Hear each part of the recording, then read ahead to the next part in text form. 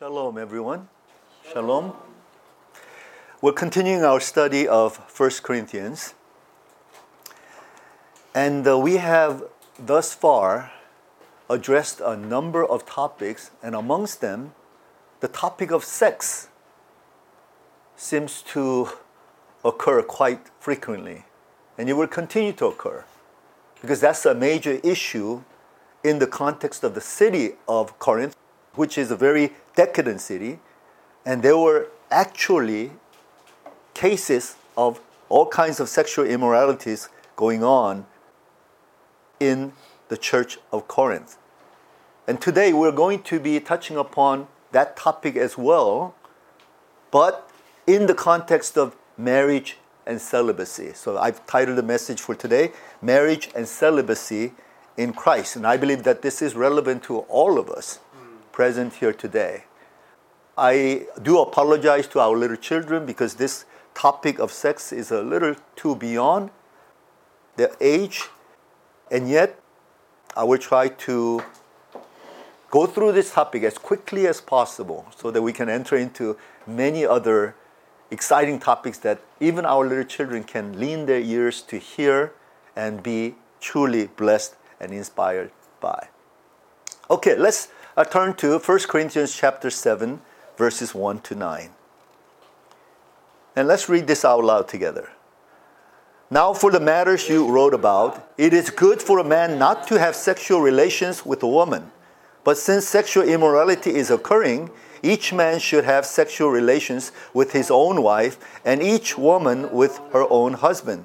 The husband should fulfill his marital duty to his wife, and likewise the wife to her husband. The wife does not have authority over her own body, but yields it to her husband. In the same way, the husband does not have authority over his own body, but yields it to his wife. Do not deprive each other, except perhaps by mutual consent and for a time, so that you may devote yourselves to prayer. Then come together again so that Satan will not tempt you because of your lack of self-control. I say this as a concession, not as a command. I wish that all of you were as I am, but each of you has your own gift from God. One has this gift, another has that. Now to the unmarried and the widows I say, it is good for them to stay unmarried as I do. But if they cannot control themselves, they should marry, for it is better to marry than to burn with passion. Amen. Amen. Well, this chapter begins a whole new section in which Paul now begins to address the very questions that the Corinthian Christians have been asking him. So they've been addressing this issue, and they wanted Paul to give them some solid answers to their inquiries. And so Paul begins in verse 1. Now for the matters you wrote about. And there were quite a lot, many matters that will emerge. In this case, they were questioning about marriage, the whole concept of celibacy, issue of divorce and separation. And later on in this chapter, we will address the whole issue of virginity. And then in chapter 8, the issue of food being offered to the idols. What do you do about that? In chapter 12, he addresses the topic of spiritual gifts. And finally, in chapter 16, he addresses the whole topic that's related to receiving collection for the Jerusalem church, which is suffering because of famine. And the matter that Paul wants to address has to do with this statement, another catchphrase of the Corinthians. It is good for a man not to have sexual relations with a woman. Now, don't misunderstand this. This is not to espouse homosexuality or anything like that. This needs to be understood in context. This is a statement advocating celibacy. It is better not to have sexual relations whatsoever with anybody. Just be celibate. And this was somehow in the mind of the Corinthians.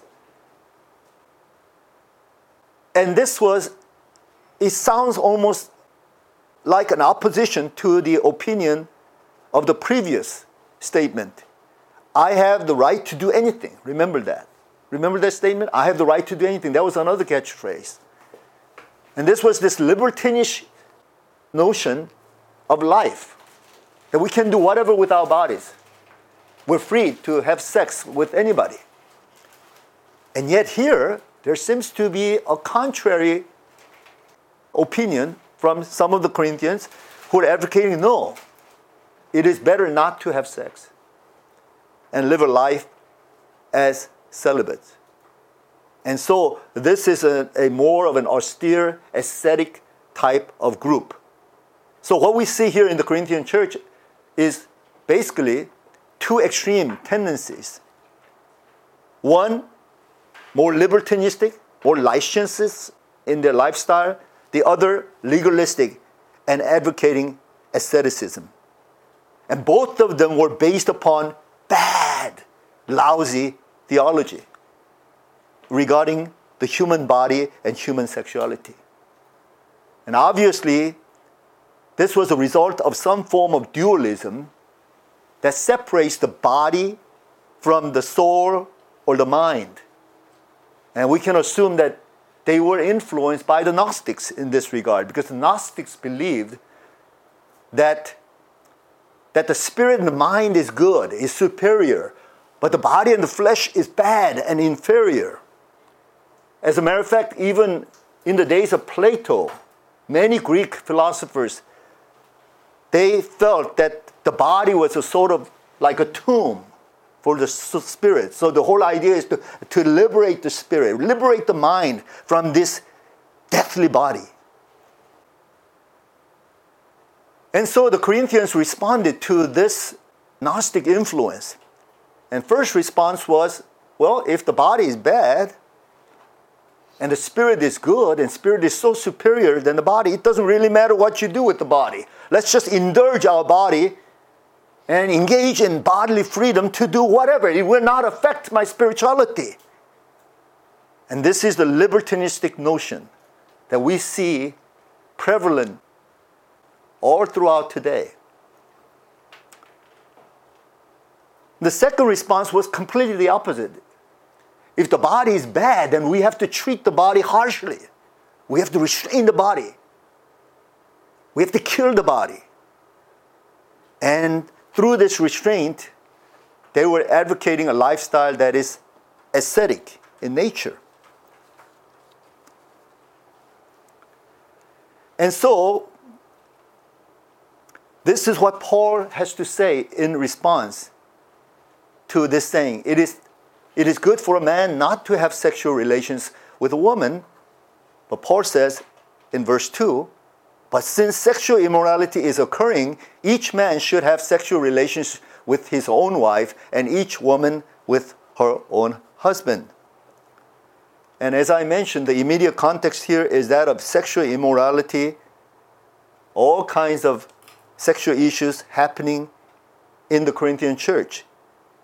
And this church was placed right in the middle of the most decadent city of Corinth, where they prided in this tremendous temple dedicated to the sex goddess, Aphrodite.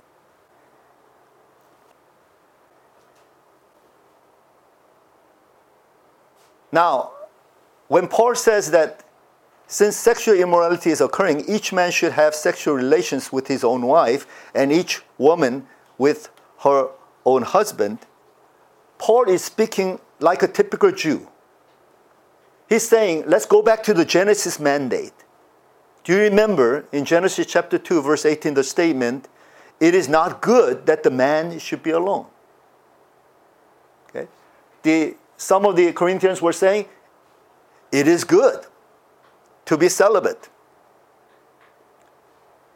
But Apostle Paul is saying, according to the Jewish tradition, it is not good that man should be alone.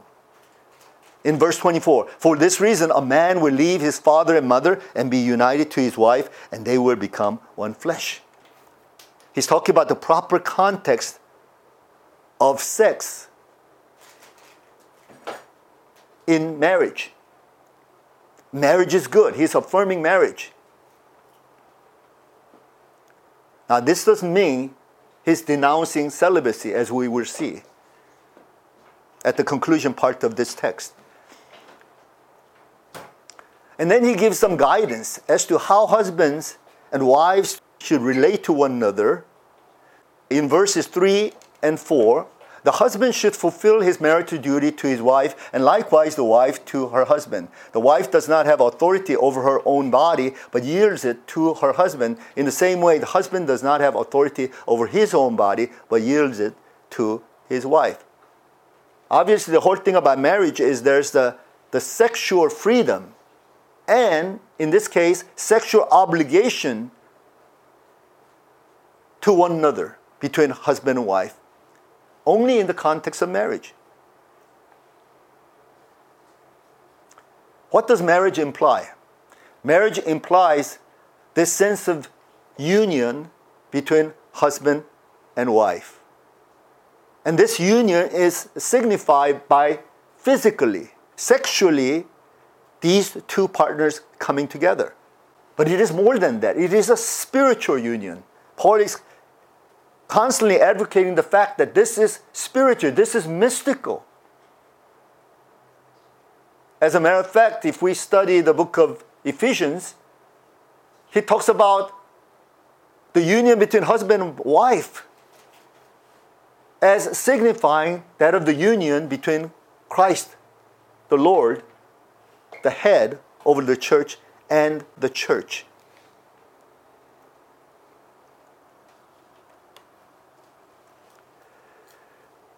And so, if we are to unite together as husband and wife, bodily, sexually, and spiritually, then we don't have the right to insist upon my body as my own. This is not my saying. This is what Paul is saying. That our bodies belong to each other. We should share our bodies. I realize that in marriage, there are times when husband and wife, they should withhold sex. I mean, they might be just disinterested in having sex. They might be bored by this whole thing. They might even be tired. And sometimes they might be resentful of one another. And so they don't want to have that kind of intimacy. I understand that. But remember, the issue with litigation,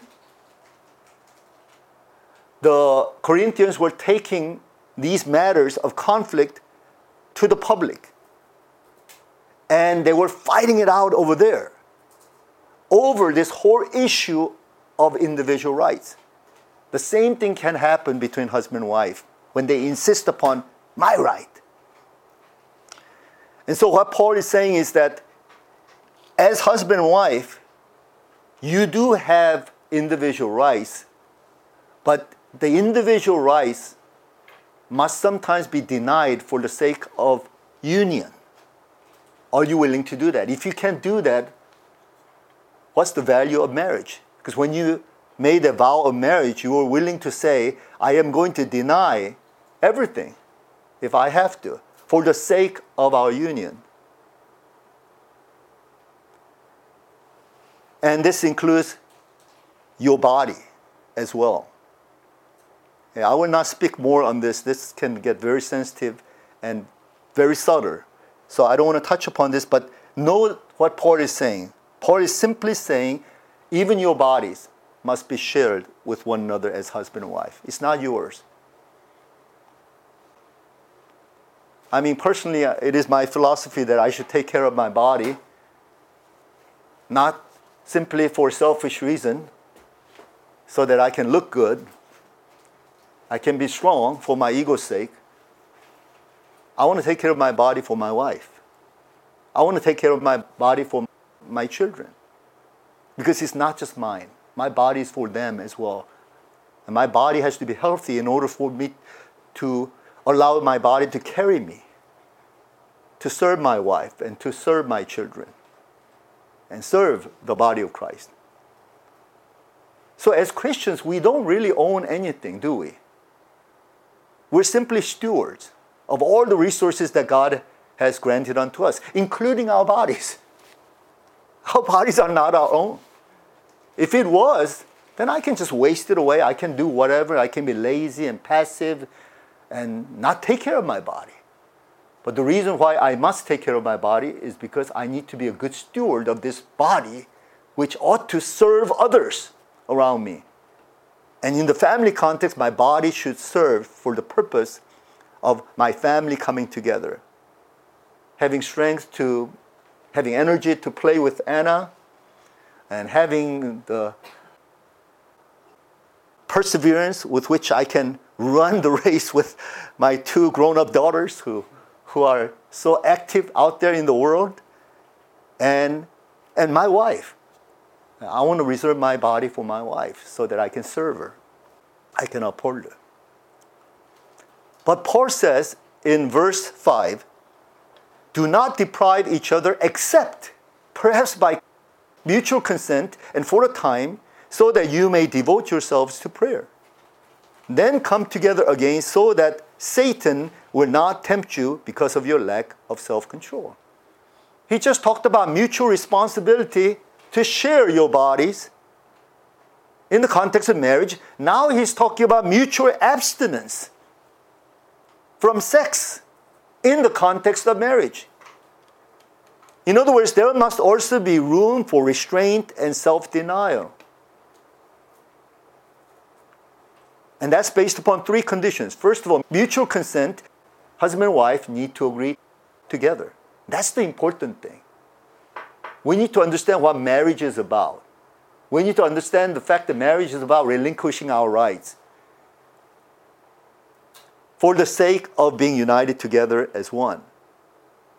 But in this case, we also need to be mutual about the fact that, yes, we may have the right to sex, but we should also exercise the right to abstain from sex. I think that's true freedom. But there's another condition here, and it's for a limited time. The Greek word is pros kairos. And kairos is different from chronos, because chronos has to do with the time, length. Kairos has to do with moment. So for a limited time, limited moment, yes, you can do that, but this should not be the norm. And when you do this, there's another condition. It's for the spiritual purpose of praying and fasting. And maybe you want to dedicate yourself to the Lord for a season and time. That's fine. But then immediately, Paul says, you need to get back together so that Satan will not tempt you because of your lack of self-control. And I will not dwell on this topic either. It's pretty much self-evident in this text, what Paul is saying. Okay? Very practical teaching coming from the mouth of Paul. It's good for you to come together with consent. It's good for you to separate, remove yourself so that you can privately devote yourself to the Lord.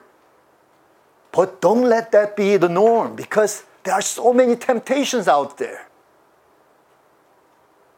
And it is better to come together as soon as possible to fulfill your conjugal duty as husband and wife. But the thing that I want to dwell upon today is a new topic. And that is the topic of celibacy. And that is addressed in verses 6 to 9. Paul says, I say this as a concession, not as a command. I wish that all of you were as I am. But each of you has your own gift from God. One has this gift, another has that. Now to the unmarried and to the widows I say, it is good for them to stay unmarried as I do. But if they cannot control themselves, they should marry. For it is better to marry than to burn with passion. Now, as Paul is giving this advice, he makes sure that this is not a command from the Lord. Because command or the mandate had to do with the fact that 2 singles should come together and engage in the covenant of marriage as husband and wife. And so he says, this is just a concession. This is just my mediating comment. I say this as a concession, not as a command. I wish that all of you were as I am. And he points out the fact that he has a calling as a celibate. And this is a question that a lot of scholars have been asking. Was Paul never married? Into his old age, he never got married? Or did he get married and separated? We don't know, because some of the things that he's saying here in the following text almost seems very subjective, almost like he's talking about his own story. And perhaps the story goes something like this. He was married to this woman, but this woman was pagan. She would not accept Jesus Christ as her Lord and Savior. And she decided that when Paul has this calling that he's pursuing, that she can't live with him. So she leaves the man. And Paul never got married afterwards. And that could be one explanation. Another explanation could be that because of Paul's apostolic work, even though he was married to a Christian woman, she releases him for the works of service. So he operates like a celibate. Or the third option, which I personally tend to lean towards, is that he was just celibate all along from the beginning. But that's not important. The important thing is he's a single person now. And he's leading his life as a celibate.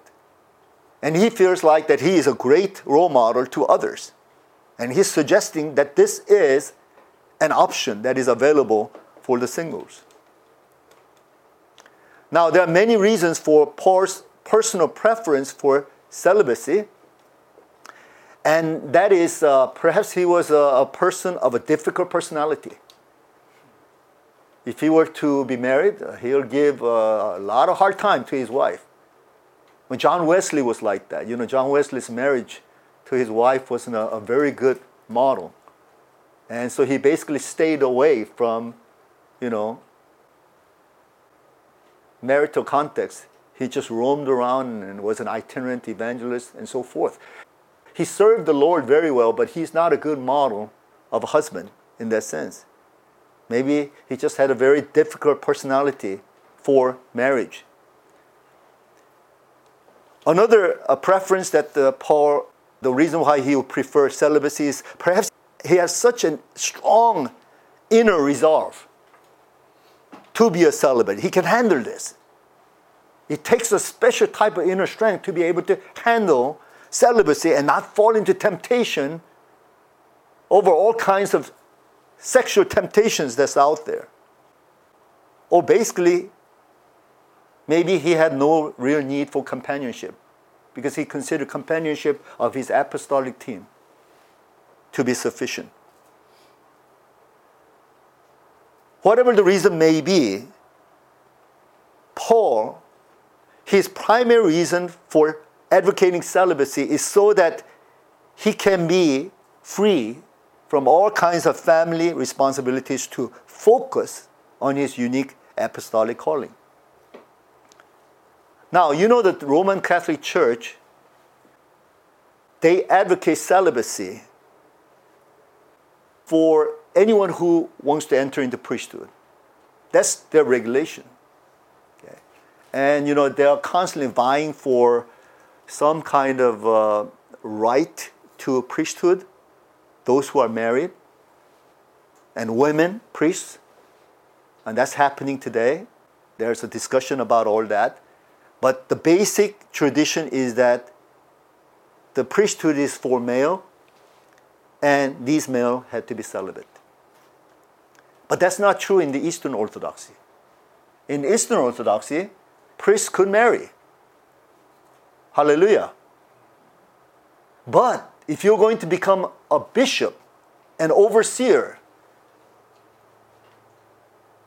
they had to forfeit that and become a celibate. Why? Because the bishop has to do a lot of itinerant type of ministries. They have to go all over the place. They don't have time for family. So it's a form of denial for them, a practical matter for them. This was not a legalistic binding thing for the Eastern Orthodox. And I really like that. I really like the concept that the priests can be married. And yet, for practical reason, if you have responsibility that takes you everywhere and you don't have time to take care of the family, then it is better that you not marry. And that's exactly the way the bishops operate in the Eastern Orthodox Church. However, celibacy should not be something that is imposed upon. If you are sensing this as a call, then it has to be something that is volitional based upon your calling. In verse 9, Paul says, if they cannot control themselves, they should marry, for it is better to marry than to burn with passion. Another very practical statement. You can't handle celibacy. You can't handle being pure without having somebody there to be a companion to you, without somebody fulfilling your sexual need, then it is better for you to marry. So what are the conditions for celibacy Paul is advocating here? Well, first of all, he's saying that you have to be gifted. Celibacy is a spiritual gift. You have to be endowed in a very special way for you to say, I have a calling as a celibate. Your inner nature has to be in such a way that you can handle celibacy. And there was a time when I thought maybe God might be calling me to be a celibate.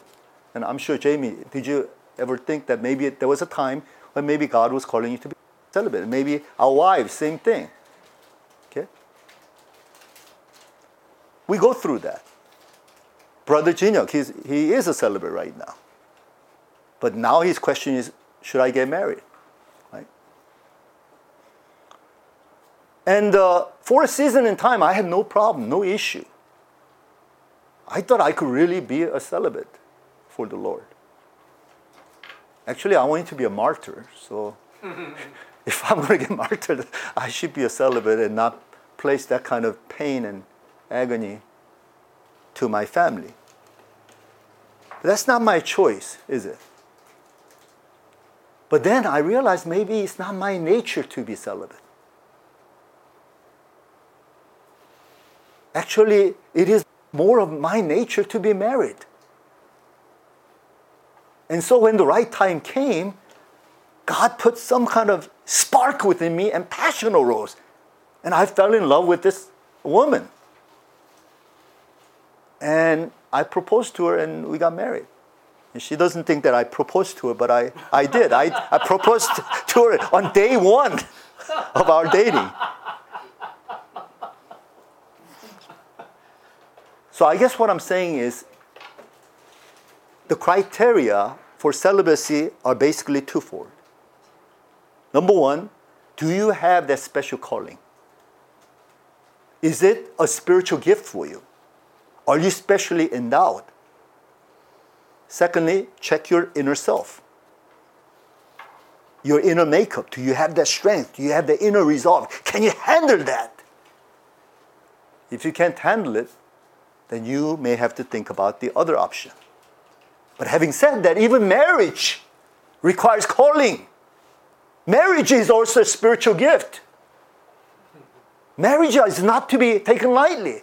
People say, yeah, I want to get married because I want to have the freedom for sex and I need a companion and I need somebody to, cook for me and do my laundry and, have my babies and, oh, come on now. Animals can do that too. But human beings have to rise above that. So we have to ask this question, am I married because it is my calling, because it is my spiritual gift? I'm apt for marriage. I can make marriage work. And second question is same thing that we ask regarding celibacy. Do I have it in me? Am I of that nature that I can be intimate with a person and enter into that kind of covenant marriage? So you see, both in marriage and singlehood, it has to do with affirmation that comes from God calling us, gifting us, endowing us to operate in a certain way. And secondly, God had to make us that way. And that's all we need to check out. Did God make me this way? Is God calling me into this way? Is this one of my spiritual gifts? And today, we really need marriage as spiritual gift. Not everyone's gifted for marriage. And that's why marriages fall apart in the first 3 years in so many cases. And sometimes marriage fall apart after children grow up. And the couples feel like they're not obligated anymore to their children, so they can divorce. That's happening all over the world. So we realized maybe they weren't really called for that. But if you have that calling, and it's a sure calling, then your marriage will be solid. If not, it'll always be on the rock, rocky and shaking. So let me review very quickly. Paul says in verse 1, now for the matters you wrote about, it is good for a man not to have sexual relations with a woman. As though this is a law, this is a regulation, this is some kind of high elite principle of life, celibacy. And they prided in that. But Paul says, no. In verse 2, but since sexual immorality is occurring, each man should have sexual relations with his own wife and each woman with her own husband. He's going back to that mandate in Genesis 2:18 that it is not good for a man to be alone. And it is good for two persons who are made for each other, man and woman, by the way, to be husband and wife, entering into the covenant of marriage. And that's the norm. That's the context for sex. Sex is only for the marriage bed. And there has to be a mutuality, a sense of agreement in marriage. That's what marriage is all about, agreement. There has to be mutual agreement for sex. There has to be mutual agreement for abstinence. But the power of unity, that's what makes marriage such a testimony unto others. And having said that, it's not all about marriage. There's so much room for celibacy. Apostle Paul was a celibate. Jesus Christ was a celibate.